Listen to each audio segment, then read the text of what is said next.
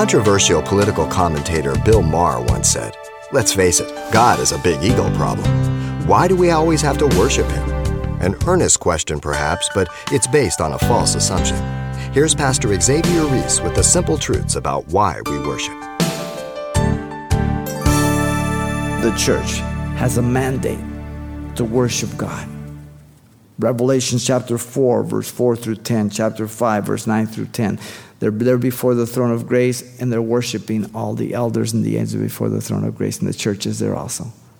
That's our mandate, to worship Him. The picture is the church before the throne of heaven, casting their crowns at the feet of Jesus, as you know. The theme of heaven is worship.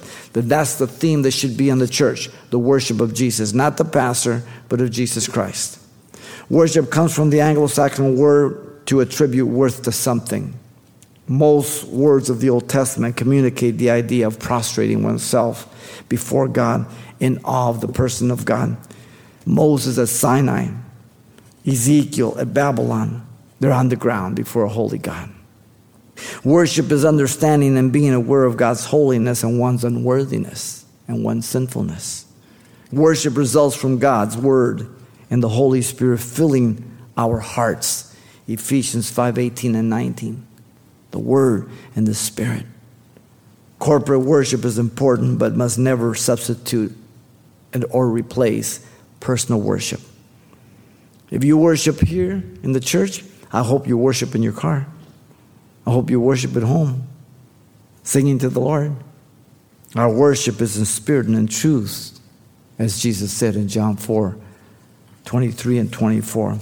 That is why the church, the community of God's redeemed, are said to be living stones, a spiritual house, a holy priesthood to offer up spiritual sacrifice acceptable to God by Jesus Christ in 1 Peter 2:5. You see, worship should never be confined to a vocal expression or a bodily posture, but service and obedience to God. Service and obedience is worship. Absolutely. In service, we worship Him by doing His will and for His name through His love in order to provide the proper representation of God to this world. Trusting not in our own abilities or powers, but those of Christ through the gifts of the Holy Spirit that He endows us with. Revelation 22:8-9. John says, "Now I, John, saw and heard these things, and when I heard and saw, I fell down and worshiped before the feet of the angel who showed me these things. Then he said to me, see that you do not do that, for I am your servant, and those who keep the word of this book. Worship God." The church is to worship God. Jesus is God, bringing us to the Father. This is what the church is to do according to the Bible.